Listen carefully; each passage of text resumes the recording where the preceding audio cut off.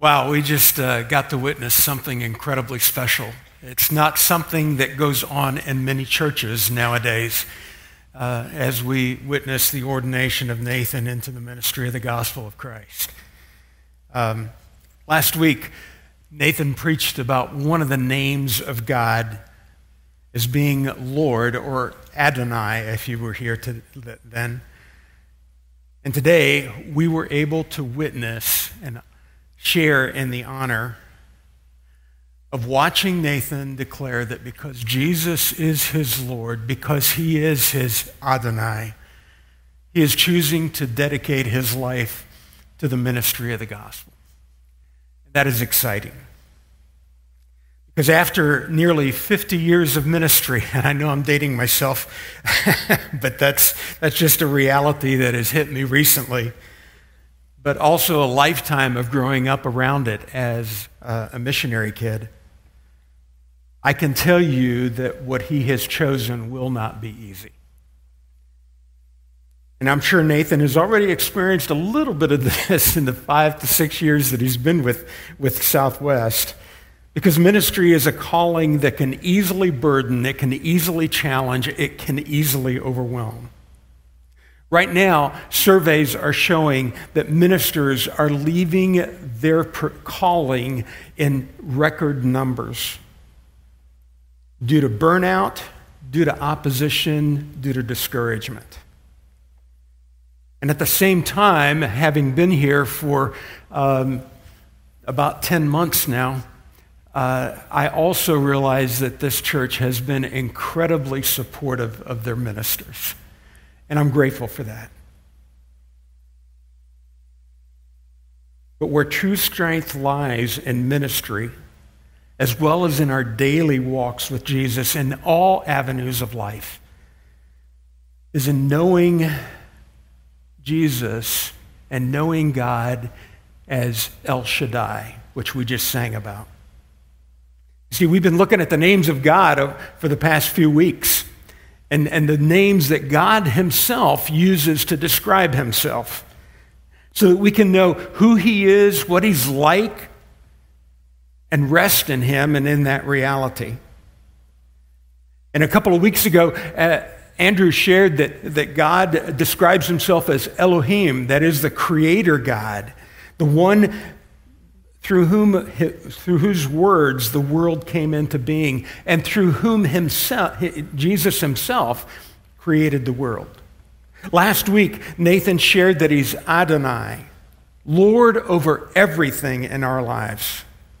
I love the words of John Maxwell, who preached a series of messages, and one of the mantras that he used all the way through this series of messages, which I think lasted 8 to 10 weeks, was this: either he is Lord of all, or he is not Lord at all. And I'd like for you to just really reflect on that for just a moment, because there's so much truth to it. And this week we want to look at another name that God uses to describe himself, and that is Adonai, Lord Almighty. And simply put, if you're to go ahead and try to wrap this in just a simple thought, is that God has the power to do things that we can't even conceive of. He's the one we worship because he's so much greater than ourselves. But he's so much more than that. He is El Shaddai. In addition to being the creator God, the one who fashioned us in his image and the ruler of all aspects of our lives, he is all-powerful, all-sufficient, nourishing, comforting, and able to do far more than we ask or imagine. A week before his crucifixion, we've entered into what is considered the Lent season. It happened on Valentine's Day, by the way. That's when it started. But a week before his crucifixion, Jesus entered into the walls of Jerusalem, or approached the outskirts of Jerusalem, and rode into the city on a donkey amid the shouts of the people. Because when they saw him coming in on that foal of a donkey, they recognized the words of Zechariah chapter 9, verse 9, which prophesied that the king was going to come that way. And when people saw Jesus come in, they celebrated and they shouted, according to John 12:13, Hosanna, blessed is he who comes in the name of the Lord. Hosanna in the highest. And they waved palm branches as if to greet royalty. They looked forward to this king. They had been under oppression by the Roman government. They had been conquered, they had been used, they had been abused. And yet they had seen this king do some miraculous thing like feed the 5,000, heal the blind and the lame and the demon-possessed, raising Lazarus from the dead. And they wanted Jesus as their king. They really did. But they wanted him as king for all the wrong reasons. Because they imagined that Jesus as king would provide them all that they wanted instead of him ruling in righteousness.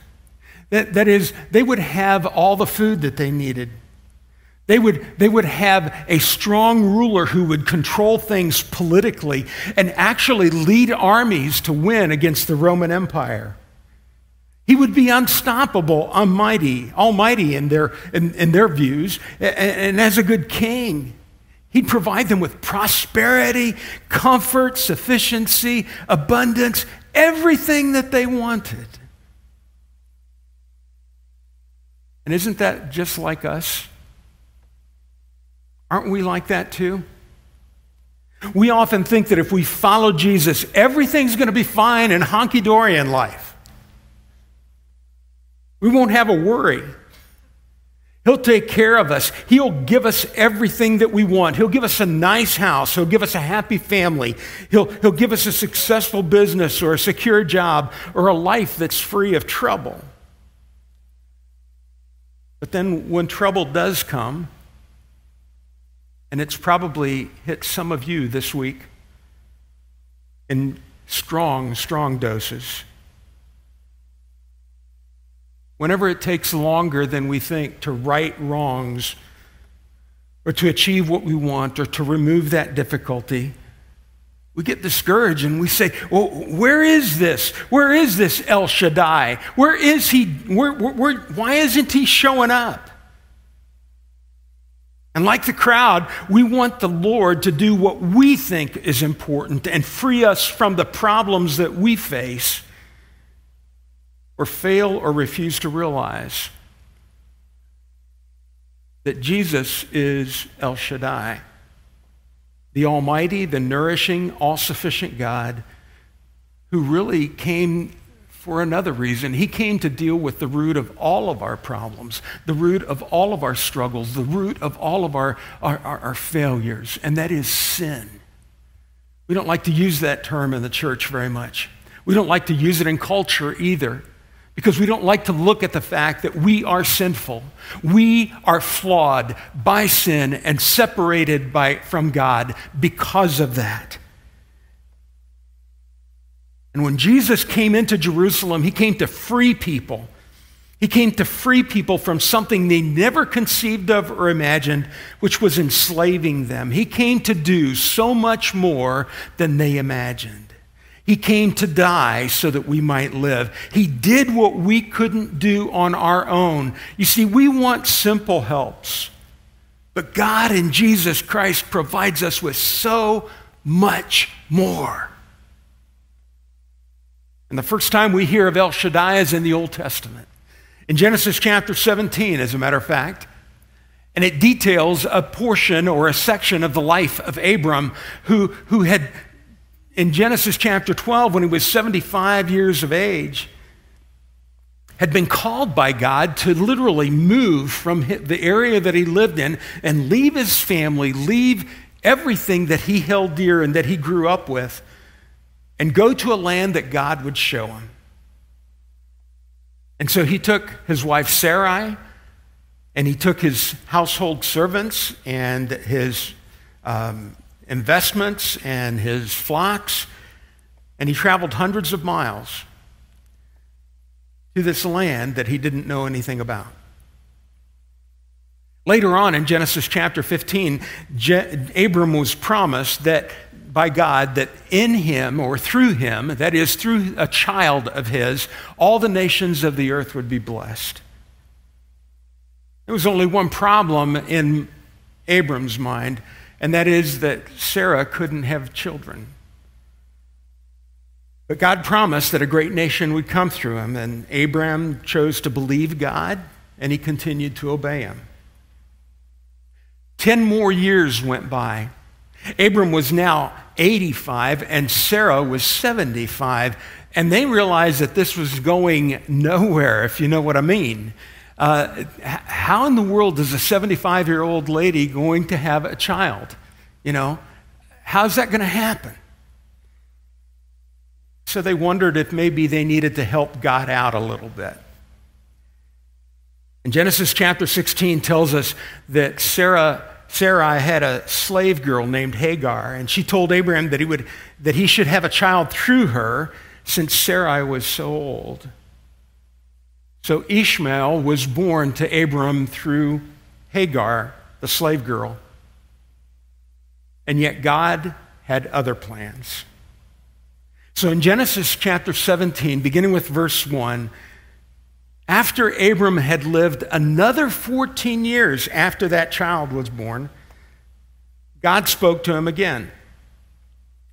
When Abram was 99 years old, the Lord appeared to him and said, I am God Almighty. Walk before me faithfully and be blameless. Then I will make my covenant between me and you and will greatly increase your numbers. And Abram fell face down. I am the Lord, I am God Almighty. I am the Lord Almighty. That is the term El Shaddai.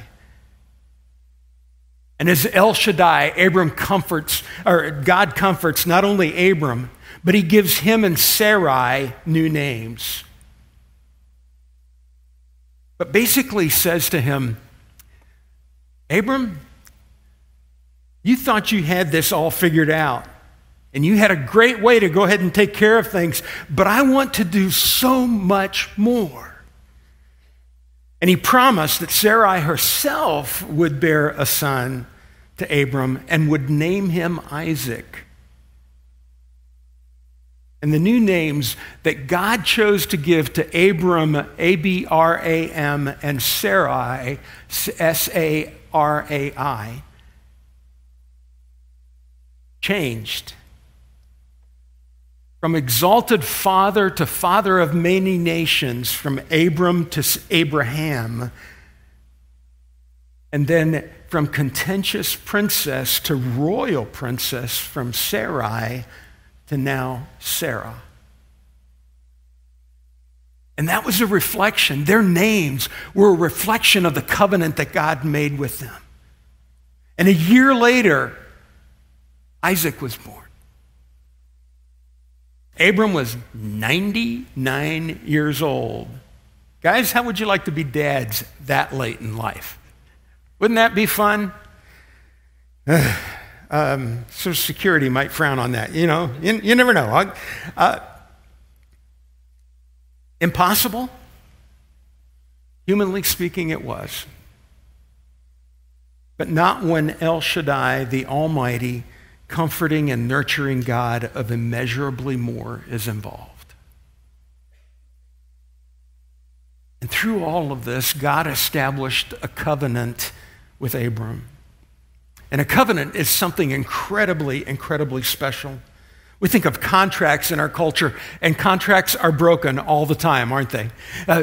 We just kind of look at them and we say, well, there's probably a loophole that we can go ahead and figure out. But covenants are binding for a lifetime. They cannot be broken until the death of the one making it, especially when God is involved. And that's why in marriage ceremonies, we often use the terms, till death do us part. It's a covenant. It's for a lifetime until one of the givers of that covenant dies.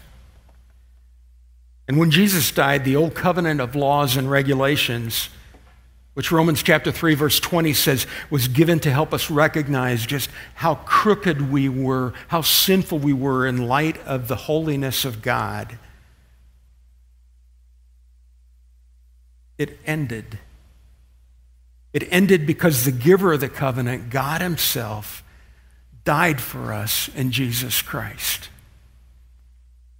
And a new covenant is now in effect.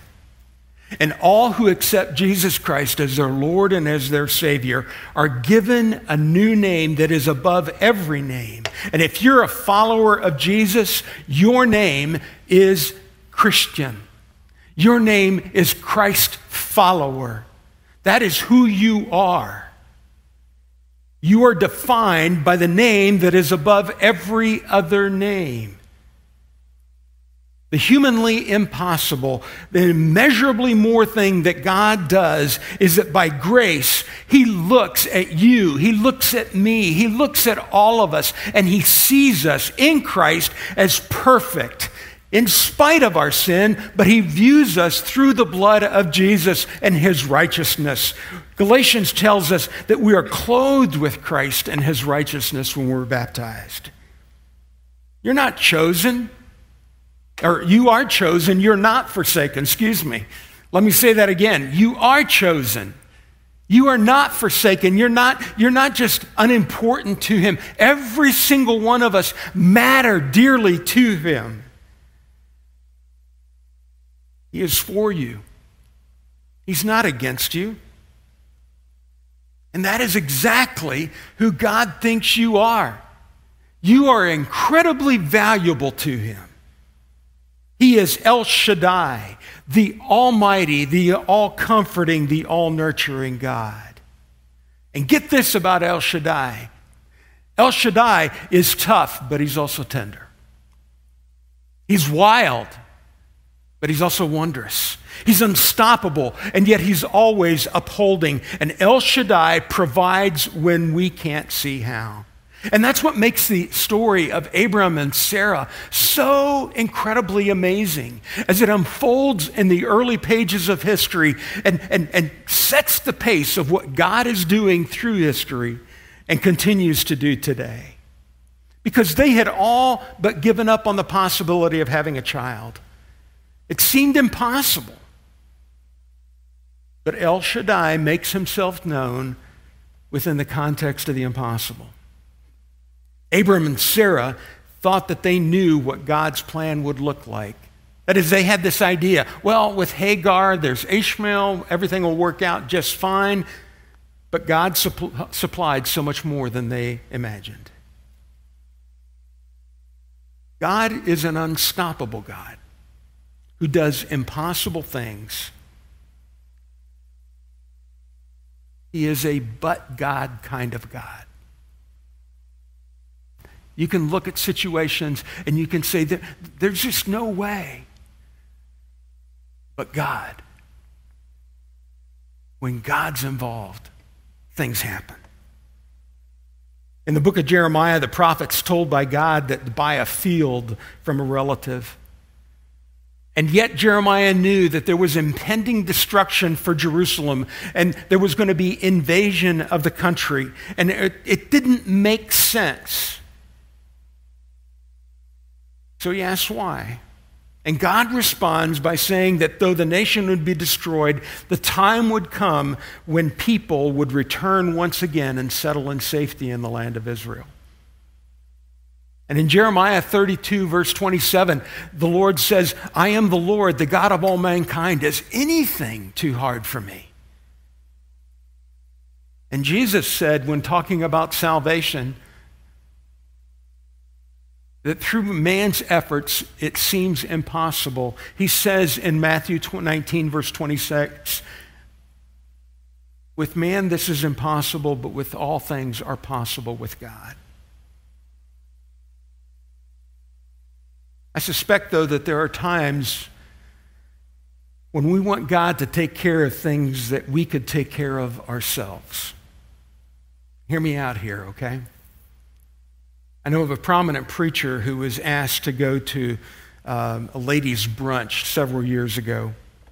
He spoke at this church, And before he spoke, a missionary gave a report about some things that were taking place in the mission that they supported, and let the ladies know, and there were several there, what was going on, and relayed an immediate need that would cost $4,000 that the mission did not have in any way, shape, or form.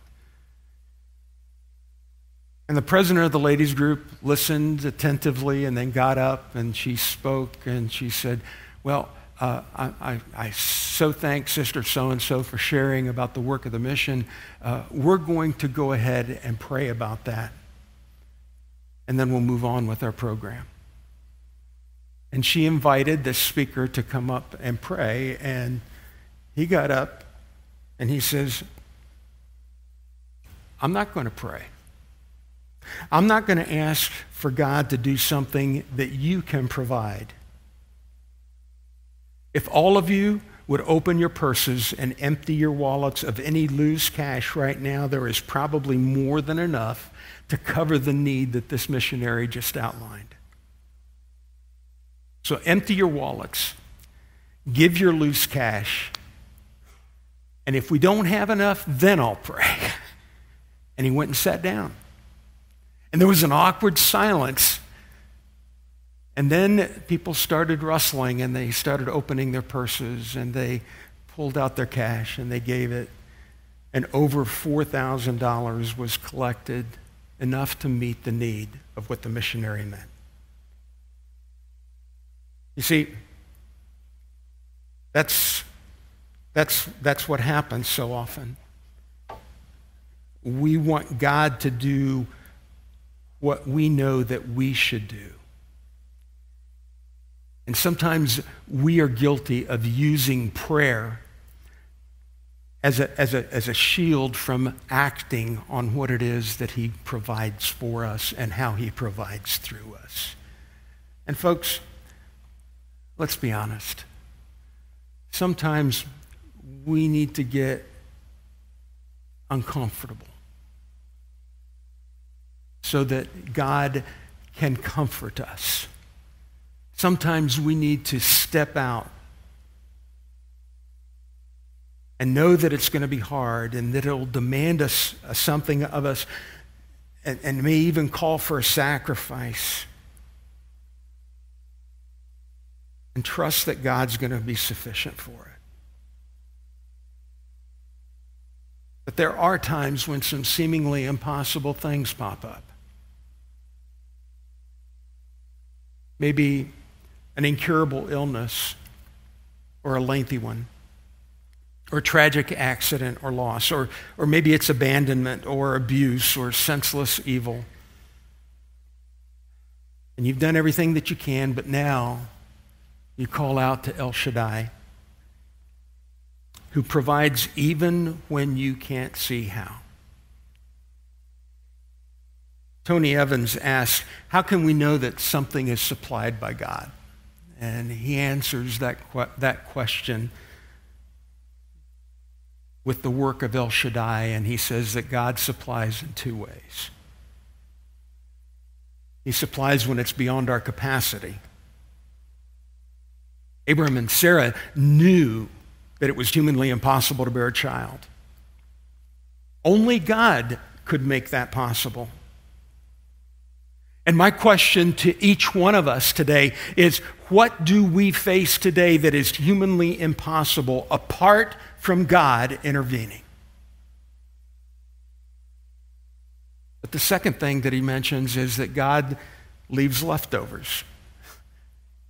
Back in the Gospels, Jesus fed the 5,000. And after feeding the 5,000 in John chapter 6, it says that 12 basketfuls, I mean, these were big baskets. They were about this size. 12 basketfuls of leftovers were collected after the crowd was fed. You see, God doesn't just barely supply our needs.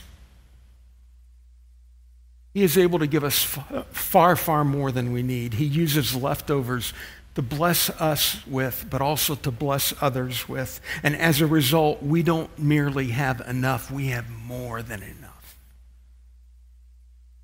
There's a story of a fisherman who went out to fish with a buddy. And one of the fishermen was catching huge fish, but then he was taking them and throwing them back into the water. And whenever he caught the smaller fish, he'd keep them. And the friend was puzzled, and he'd say, what in the world are you doing? Why are you throwing back all the big fish and keeping the small ones for yourself? And the man simply responded, I only have a 10-inch frying pan.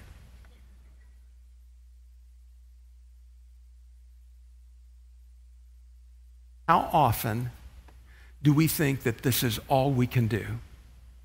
How often do we settle for what we think will fit in our lives and miss out on and toss away the amazing things God wants to bless us with? He is El Shaddai, folks. He provides when we can't see how. He provides forgiveness through the death of his one and only Son. And he provides eternal life through his resurrection, and so much more. Not just in eternity, but even now. And it's time that we trust in the one who can do far more than what we ask or think. That is El Shaddai. I appreciated the fact that Cal prayed this prayer and closed with these words, which I want to share with you. Now, to him who is able to do immeasurably more than we ask or imagine, according to his great power that is at work within us, to him be the glory in the church and in Christ Jesus throughout all generations, forever and ever. Amen. Folks, there are some of you here today who need to take a step of faith. For some, You've been teetering on the line, and it's time for you to go all in and surrender to Jesus in baptism. For others, you need to have that difficult conversation, or you need to seek that counseling to repair a broken marriage, or you need to trust that God will use you to take that step of faith in your business. Some of you need to follow God's call to ministry in your life, just as Nathan did. Maybe you need to respond to volunteer and serve here at Southwest, even though that's not the thing that you ever really envisioned doing. Or maybe you need to step up and be willing to go on that mission trip, even though flying scares the wajibis out of you. Because you need to trust that God is El Shaddai. You're all-powerful, all-nurturing, all-comforting master provider who surprises you with immeasurably more. We have something that we call communion that we partake of every single Sunday. Simply because it's something that Jesus did. He instituted it with his disciples, and he said, do this in remembrance of me.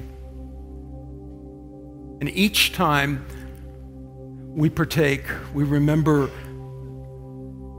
that his body was beaten beyond recognition to take the penalty or the punishment of our sin on him.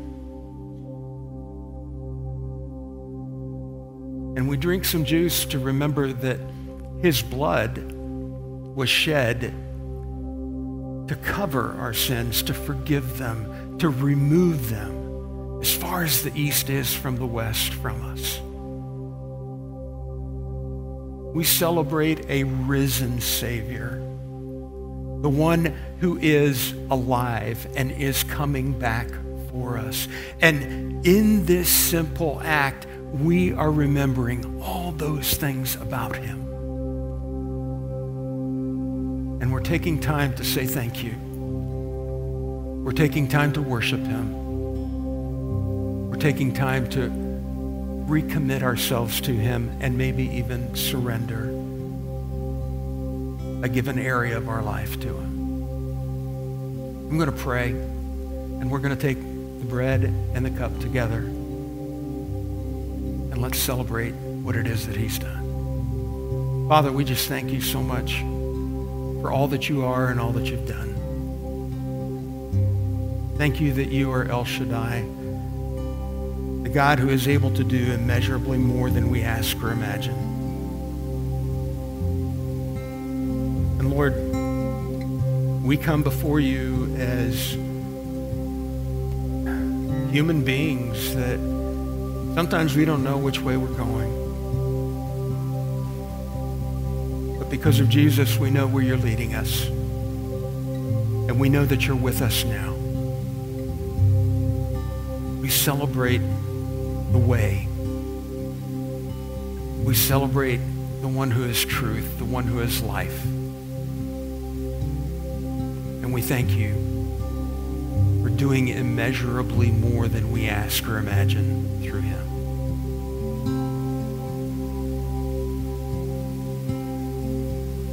So take and eat. This is my body broken for you. Do this in remembrance of me, says Jesus.